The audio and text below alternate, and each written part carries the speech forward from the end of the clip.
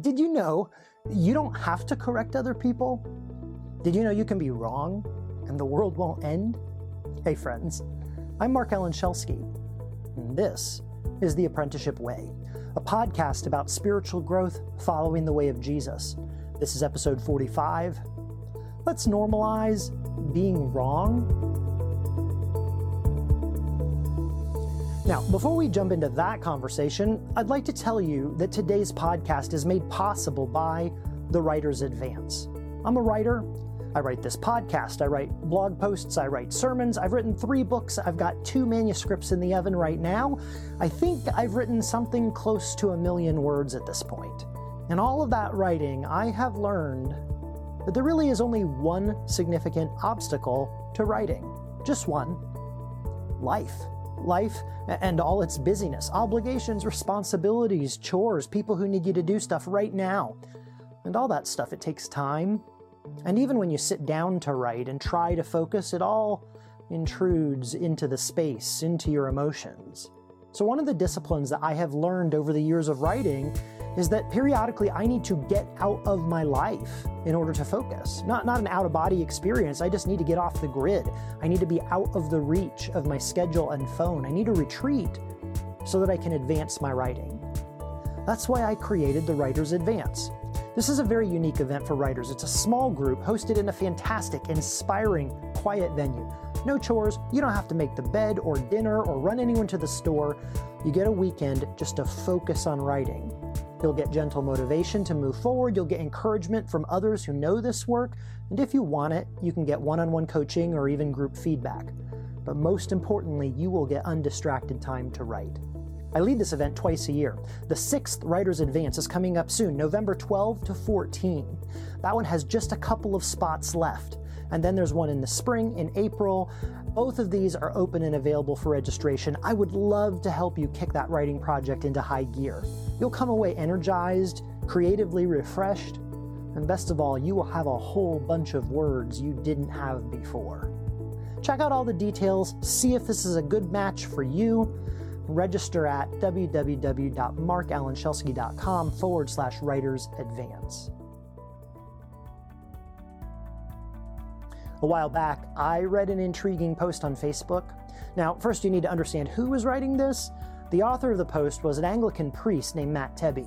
He's a co-rector of a church in Indianapolis, Indiana called the TAW045. He's got all the normal theology degrees you'd expect from someone in that position. He's written for various leadership and theological journals. He's co-founded a leadership development organization. Oh, he's also, this will be relevant for the conversation, he's also a middle-aged white man. Matt posted something on Facebook that was intentionally provocative. He was stirring the pot. He wanted to get people to react. Now, the body of his post really isn't important. It was about something that was happening at the time. But what struck me was how he ended the post. He wrote, "Normalize being wrong. Make repentance great again." Now, those words have been bouncing around in my head for months. Normalize being wrong? Now, I think I'm similar to Matt in many ways. I'm a pastor. I've been trained in how to read and interpret scripture. I've got decades of pastoral and leadership experience under my belt. I am also a middle-aged white man. And being wrong is not something I like. I mean, none of us do, but in my case, it's something I've been expressly trained to avoid. I've even had some identity issues tied up with being right, being the person in the room who's right. And I suspect that a lot of us struggle with this, particularly people like Matt and I. I mean, being right is sort of the target on the wall for pastors and, quite honestly, middle-aged white men. So Matt's words felt jarring, uncomfortable, but at the same time, they felt like truth. So after thinking about this for a while, I asked Matt to sit down with me and talk about being wrong. One technology note. Partway into our conversation, which was recorded by remote video, the main HD video recording failed, and we didn't know that that had happened. So when we went to edit the video, we had to use rescue video footage that is of much lower quality. The audio is fine all the way through. You shouldn't even notice a difference in the audio, but my apologies if you're watching this on YouTube because the second half of the video is not ideal. Thank you very much for sticking around. Let's talk about being wrong. You're a pastor, a priest, actually. You lead a church. You train ministry leaders. You study and teach the Bible. I assume that you think there is such a thing as right theology, and that right theology is not only true, but has good outcomes. And if that's true, then I would not expect someone in your position to say that we need to normalize being wrong. But that's what you said. Those are your words. Okay, what in the heck do you mean by that? Well, Mark, I am a 45-year-old white man who is started two things that I lead. I'm relatively affluent. I am able-bodied. I am cisgendered. And so every single heap that I could be on top of in America, I'm on top of it. I want to normalize being wrong for people like me. Okay. I think that so this, we're this not phrase saying to other people, "Hey, you're wrong, and I'd like to normalize your wrongness." Yeah, exactly, right? They just weaponize it as a mechanism of control. No, I'm trying to cast vision for why I want to normalize being wrong. And if Mark is listening and Mark goes, "Dang, there's something in that for me," then great.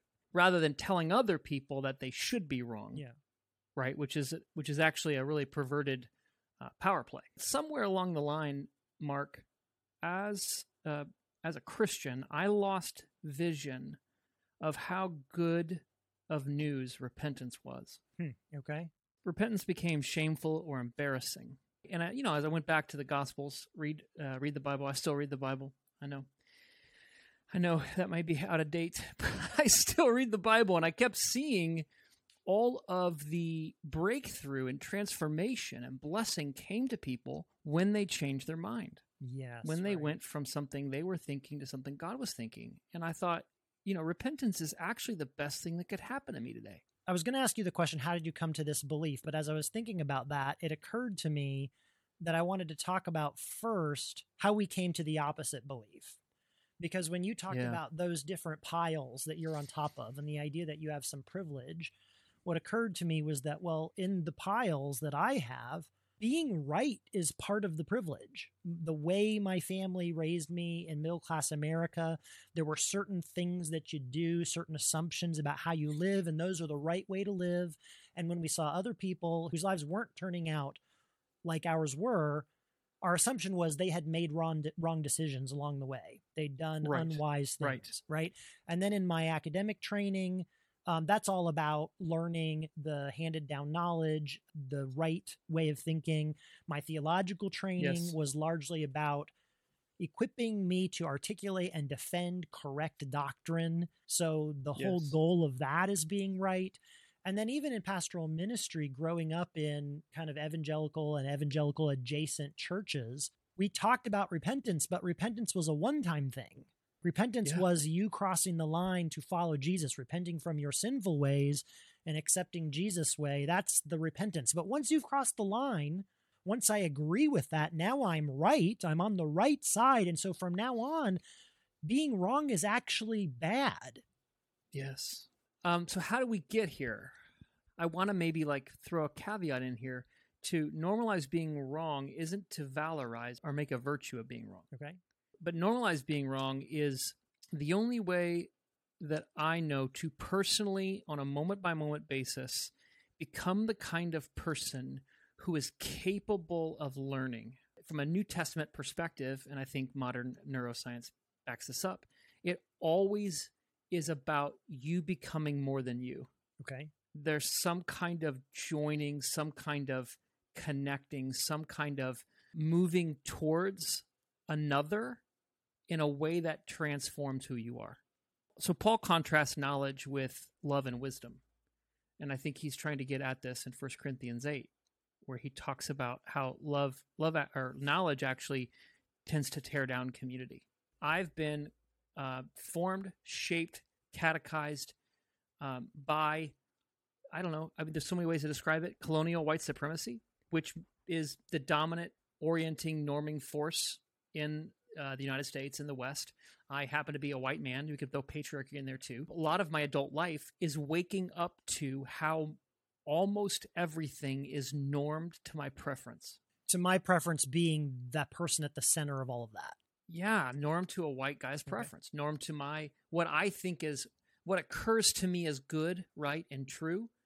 Usually my socio-political cultural landscape is ordered by that.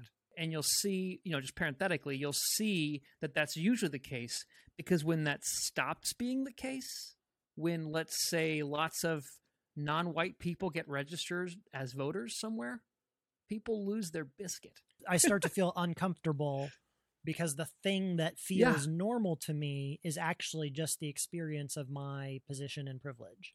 Exactly. If this is going to unravel and be deconstructed, you will feel like you don't know what you're doing. Your assumptions won't be right. The way you want things, you won't get them. Sometimes you'll think something is self-evident when really it's just your perspective.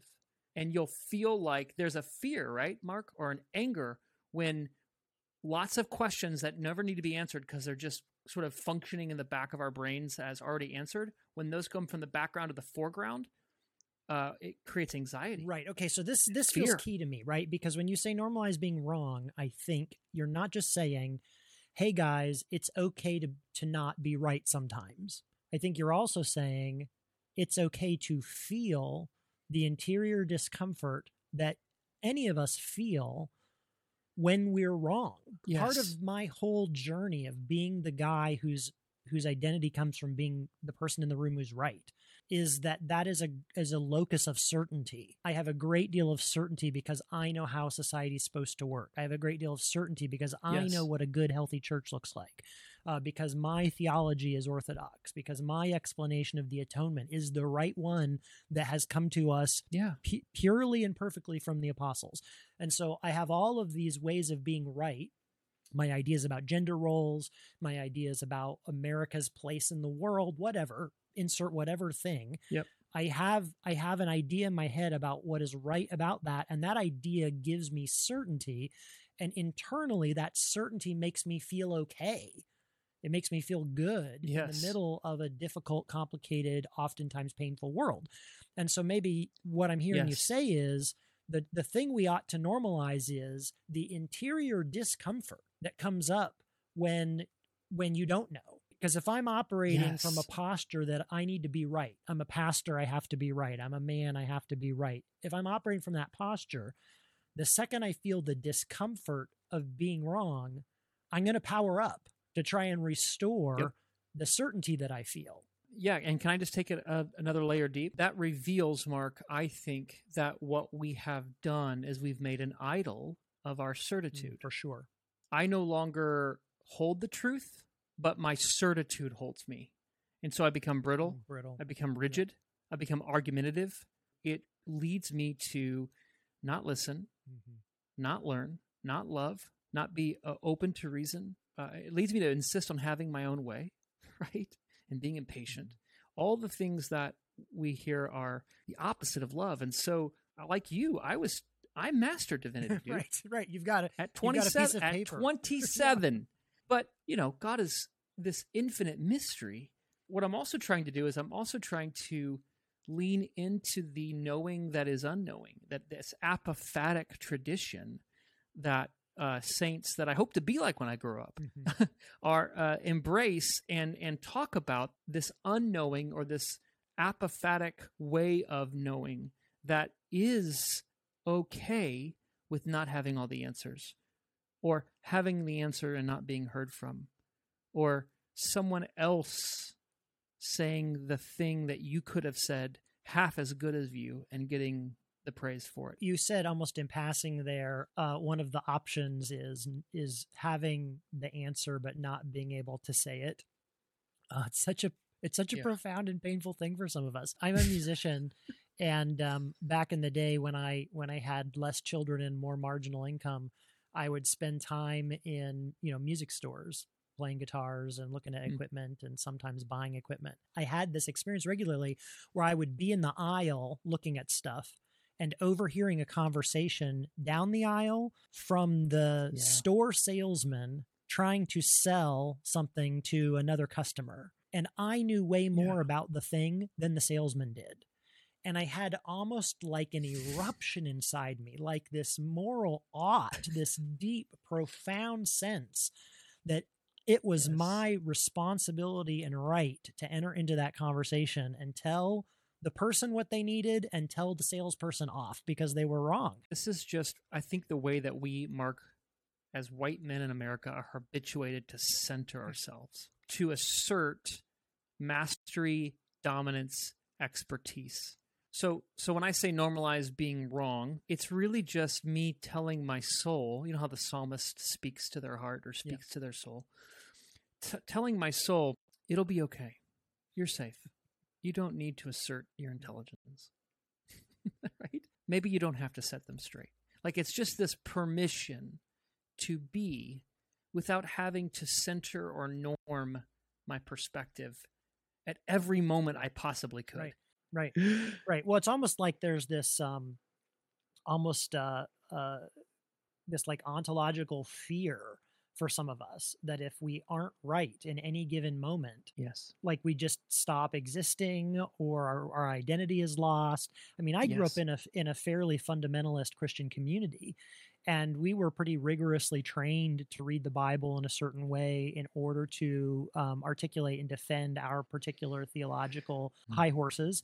And part of that upbringing was that there was a proactive moral obligation to correct people in conversation who were wrong. Now, I don't know if you've ever had that experience, but it is a heavy weight. Yes, it is. And I've been that person. And I've taken on that responsibility, and, you know, I'm never at a loss for words. It's not that I don't have anything to say. If I ever stop talking, it's because I choose to shut up. So as a young man, I was just spouting off all the time. And I don't know, even when I was right, I don't think I was righteous. That is so much more important. We are well-intentioned, well-meaning people trying to help others. But Jesus says you have to be willing to be helped. Submit to that humiliation, that humbleness, in order for you to be of any help. So let's push this a little bit towards the scary edge here, okay? If it's okay to be wrong, or in the various ways you've put it, you know, to not have to assert our opinion, to not have to fight for that certainty, what does that imply for theological models that are built on the idea that what matters most to God is that we agree on the correct formulation of a certain doctrinal idea? I hope that it actually unravels some of that. We have set up litmus tests and hoops, and we've made ourselves gatekeepers into a kingdom that was never, that's never been our role. And so I think in some ways it will, hopefully it threatens it. And actually, by the responses I get from people who I say this to, who live in those theological systems, I can report back. It does threaten it. I just get really angry. Don't hear what I'm not saying, though. I'm not saying that what we believe or what we think isn't important. I want to, one, change our relationship to our beliefs so that they're not ideological idols. We're not in bondage to them, so that we can be supple, agile, have our minds changed, but still live with this humble conviction or confidence. And then if we bump up against something that we literally don't believe, can't see, disagree with, we own that so that we aren't now in a battle of ideas. That's like a arms race, a rational arms race in my mind whenever I get into those things. And I just want to just own, like, I value your perspective as yours, but I don't have an imagination for how that coheres or how that can be true for me. There's an implicit ask for help there, or at least a permission for you to be where you're at. And then I'm saying, but I'm not where you're at. Yeah. Another aspect of this is I have decided if I'm going to be wrong, I'm going to be wrong with and for marginalized people. Does that make sense? So I totally hear you. I have had points of conversation with people where we've been in disagreement, and the picture in my mind is sort of the classical picture of judgment, and you're standing before God. And I've had moments where I've had to say, okay, I'm going to stand before God. God's going to know my heart and my circumstances and everything that happened, when I stand before God, which failure am I more comfortable with? Am I gonna stand before God having failed in the direction of excluding this person from community because of this issue? Or am I gonna fail in the direction of including this person, which might fudge the edge a little bit? Which of those failures am I gonna take with me before God? And Yeah. I think that's what I hear you saying, right? Like, I'm Yes. probably gonna get it wrong. Which way is in alignment with love? Of course I'm going to get it wrong. It's not a question of will I. Right. But I'd much rather in the final judgment, God's love burn away my commitment to post-millennial infralapsarianism Okay. Yes. Right. than actively working against teaching the history of racial injustice in America. The dogma that we fight over is not unimportant. But you referenced that judgment. Like when Jesus talks about judgment, it is, what have you acted righteously or with justice towards people who suffer under the prevailing kingdom that's not God's? Under the rebellious kingdom outside of God's good providential shalom, there are definite losers, and those people suffer greatly, and Jesus tends to prefer being with them.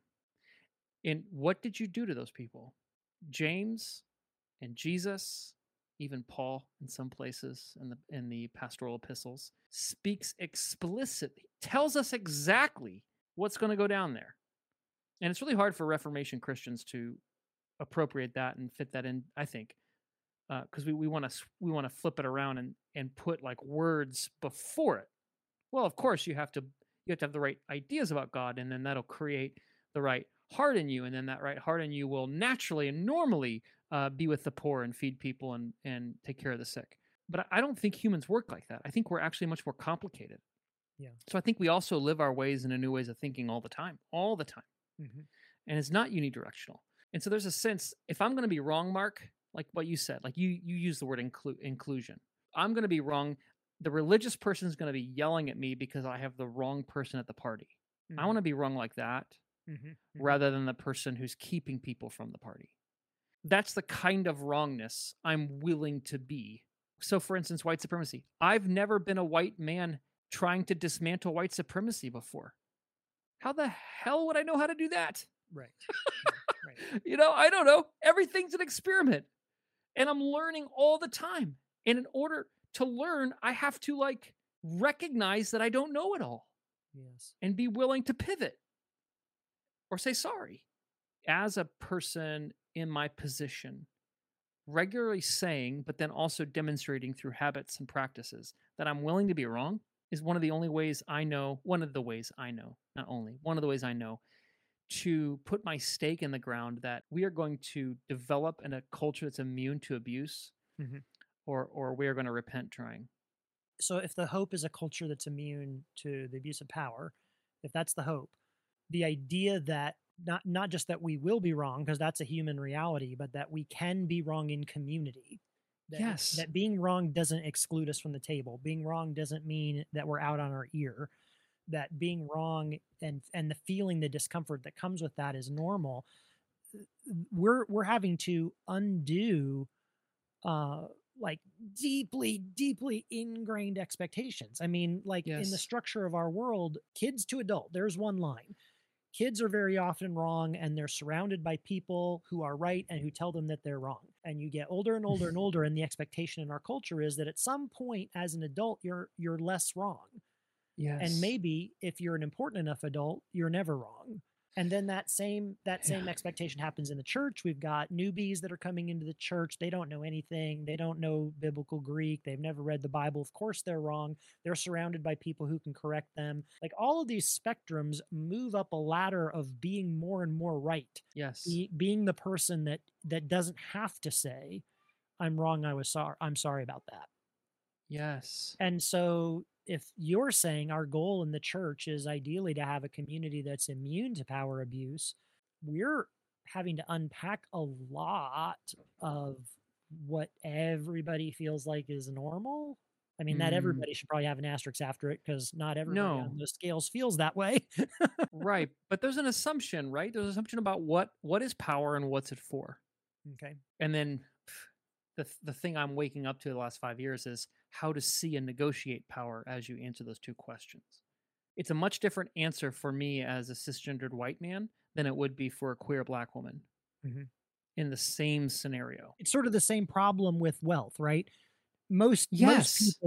people don't feel like they have a lot of money, no matter where they are on the spectrum. I had a conversation with a friend of mine that I went to school with. He's a dentist. He makes, multiple increments of my income every year. And he was explaining to me how his family is always on the edge financially and how they're having to sacrifice. And I was feeling frustrated because I was like, dude, you make in a month what I make in half a year. How on earth Yes. can you be telling me that you're poor? But that dynamic happens, right? Because I make considerably more than other people. Anywhere you are on the scale, people sort of feel like the amount of wealth I have I'm not a rich person. And I think you're talking about that principle with power. Like whatever amount of self-governing autonomy and power Yes. over others I have Yes. doesn't really feel like power to me. Yeah. But somebody Yeah. above me who has more power, they're the people who have power. When the Bible talks about wealthy people being led astray by their wealth, it's not talking about me. I'm not It's never that you kind and of me, wealthy Mark. It's person. Bill Gates. Right, exactly. Yeah. I've never once thought of building a spaceship. Never. That's like that's not me at all, right? Same thing with power, right? The kinds of people who abuse power are not people like me. They're the kinds of people who have lots and lots and lots of power. And so I can never see myself in it. I used to ride bikes in college. I was a cyclist. And when the wind was at your back and you were pace lining, meaning you had riders in front of you and you were in a pace line, it felt like you could go all day. It was so easy. And then you'd turn around and head into the wind. And if you're in a pace line, you'd be at the front and you were pedaling into the wind. And you were like, I want to die. This is so hard. And I think having power is like having wind at your back. You can't tell there's wind because you're already moving in a direction and the wind is aiding you. Yeah. But not having power in any kind of identity or any kind of intersectionality we'd have is like riding a bike into a headwind. You're constantly fighting it. And so like for me then, the way we organize our church, the way that we train, the way that we learn discipleship is all about telling the truth on ourselves and creating spaces where the more you're known, the more love you receive, not less. So that there's no spiritual or institutional benefit to hiding. Where we have rhythms and liturgies of what owning, we call it bad news, and hearing good news and surrendering, consenting to it together. Like we do that regularly so that if I were to try to pull some crap, we did this during the pandemic, dude. Like I came back from vacation and we hadn't been meeting in person for a long time. And our leadership team did not decide to loosen some of our restrictions on meeting. And I came back and I was impatient. I sort of benevolently insisted on my own way. And I did that with my co-rectors. And then we tried to asynchronously get feedback on this plan that wasn't presented at the meeting I wasn't at, but was presented afterwards on our sort of asynchronous work organizer. And 2 women on our leadership team sent us 2 emails about 3 days later and said, hey, there was some kind of violation in our community here.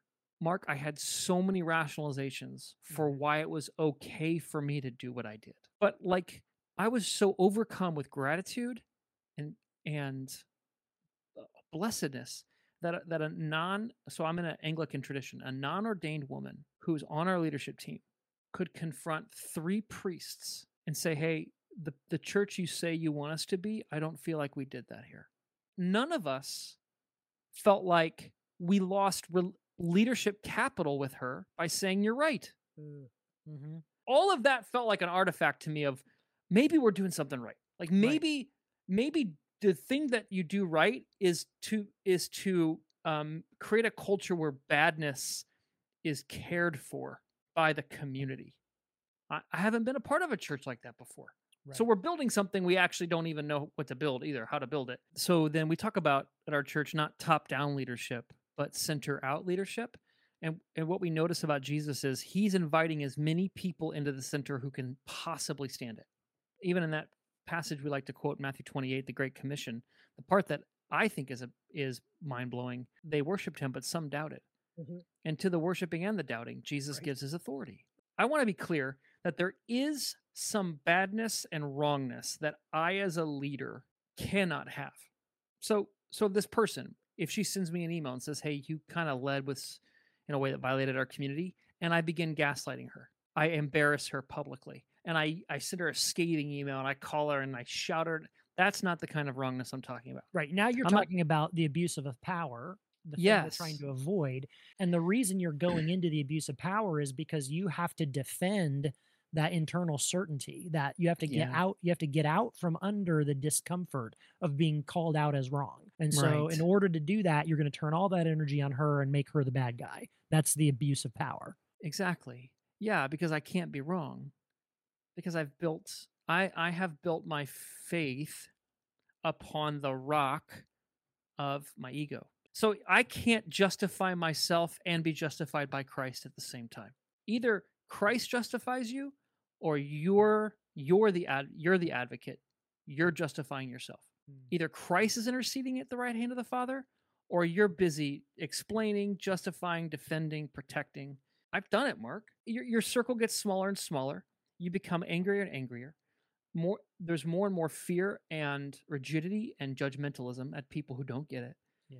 And I could not find the fruit of the Spirit in that way of living. Yes, right. That rigidity is the essential quality of every fundamentalism. That rigidity is built on that sense that if I'm wrong, something dire happens, whether that's death of ego or getting kicked out of the community, losing my position or not being saved anymore, whatever it is, something dire happens. You're talking about a completely different way of the community relating to it. Yep. Give me an image of what the church looks like if we normalize being wrong. I think that we have misunderstood what sin is without relegating Paul's legal metaphors into some apocryphal dustbin. But I think that a more prominent metaphor in Scripture is not a legal judicial way to understand sin, but it's an illness, sickness way of understanding sin. I think the picture I want to just hold out before us is, if we really believed that God was a good doctor whose love wanted to rid our lives of the cancer of sin, rather than a judge, I think we would run to the good doctor. Yes. We would see sin as a cancer, and not just personal sin, but systemic sin and interpersonal sin and inequality, injustice. Mm-hmm. We would see it as a cancer that God is wanting to heal, rather than crime that God wants to punish. Yes, right. Criminals hide. Cancer patients run to the hospital. Yeah, right. Right? They run to where there's life. To where there's hope for healing. But you don't typically hear if you have breast cancer. Now, how did you get this breast cancer? Right. What did you do to deserve this? The doctor doesn't shame us. The doctor becomes immediately our advocate against the cancer, because the cancer is robbing life, breeding destruction, and leads to death. Yeah. So what an incredible vision it would be to have communities centered on that idea, right? That we are going to be each other's advocate. We are going to draw each other to the advocate. Yeah. So that this cancer in our lives can be healed. Man, that's a totally different picture. This woman, her name's Ellie, who, this is 6 months ago now, who called me on my stuff. She did it like a good doctor, like believing the best about me. Right. And fighting for my good in the midst of my wrong. Mm-hmm. Yeah. And so there's a sense in which this doesn't work through a sermon series. Like you have to actually build these relationships. Mm-hmm. I have serious doubts if I was at a different social location, meaning if I didn't have power, if I was a different gender, mm-hmm. if I was a sexual minority, if I was a person of color, if this would be helpful for me at all. In fact, one of the reasons why I'm committed to this is because I think I'm right has been weaponized against powerless people. Yes. And so, and I sit in the class of people who've used I'm right to silence, enslave, steal, exploit, abuse people. I just want to reiterate that this commitment comes out of trying to unwind and undo abuses of power, abuses of affluence, abuses of masculinity and of race that I've seen in my socioeconomic kin. That I'm not advocating or prescribing it for instance, that should be the mantra of, Latina woman. Mm-hmm. Sure. Maybe if it's helpful for you, go for it. But I just want to say, like, I think that this is particular to my location. Right. The medicine needs to be the medicine for the illness. And the illness we're talking about is the abuse that comes from being right as a form of power. And if that's the illness that you have, which it's certainly one of the illnesses I have, then the medicine is practice being wrong, learn to be okay with the discomfort that comes from not being right. Yes. But that may not be the medicine that everyone needs to take. No, right. Who around you has chronic self-doubt, self-loathing, thinks they have nothing to offer, never trusts their perspective, tells themselves all the time that they're stupid and wrong. I mean, that's not me. Right. But there are people in our church that are like that. And so they need a much different medicine. You're so right, Mark. Matt, thank you so much for spending this time with me talking about very exciting and uplifting conversation. Yes, and I just to bracket this conversation, I may be wrong about everything I've just said.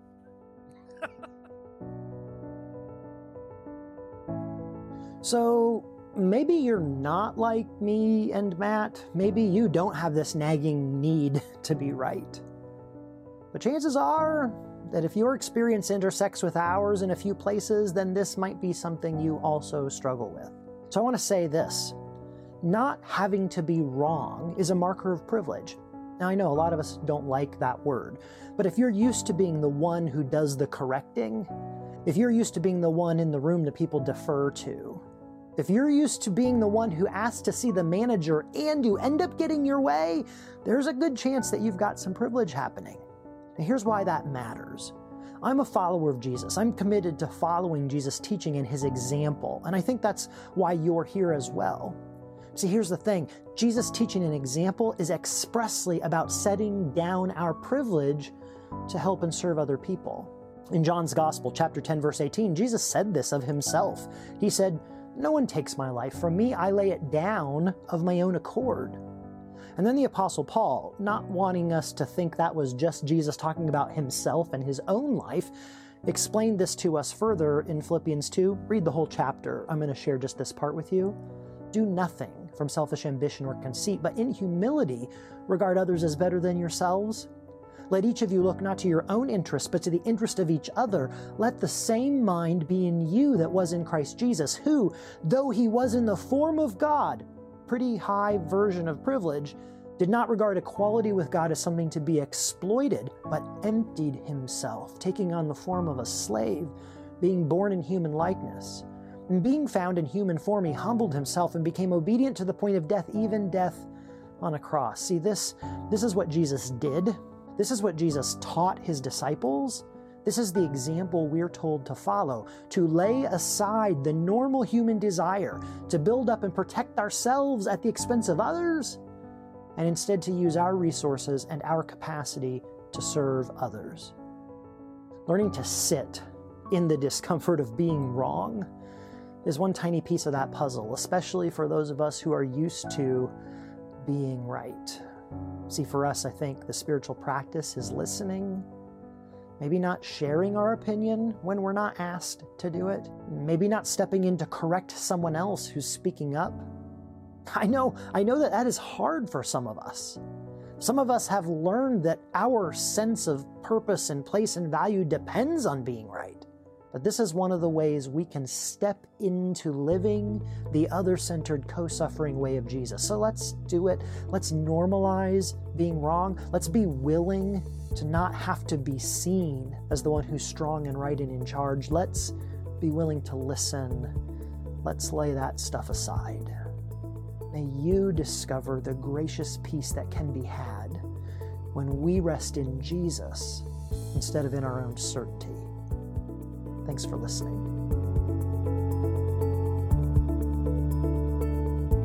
Notes for today's episode and any links mentioned are available for you at www.markalanshelsky.com/TAW045. I'm just back from an extended summer break, not a summer break from all of my work, but a summer break from doing online stuff, writing the podcast and blog posts and a lot of social media. This weird COVID experience of the last 18 months has really taken it out of me.